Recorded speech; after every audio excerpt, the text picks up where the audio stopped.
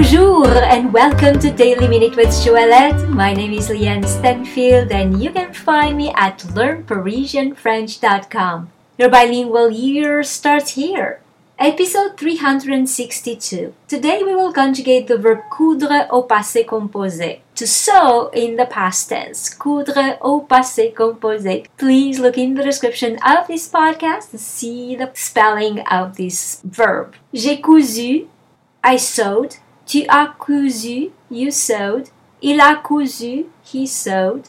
Elle a cousu, she sewed. Nous avons cousu, we sewed. Vous avez cousu, you sewed. Ils ont cousu, they sewed masculine. Elles ont cousu, they sewed feminine.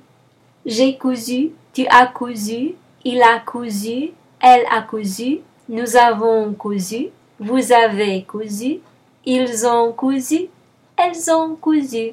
And now it is your turn to post for me your questions, your comments, or even a sentence using the verb coudre au passé composé. For instance, j'ai cousu ma jupe.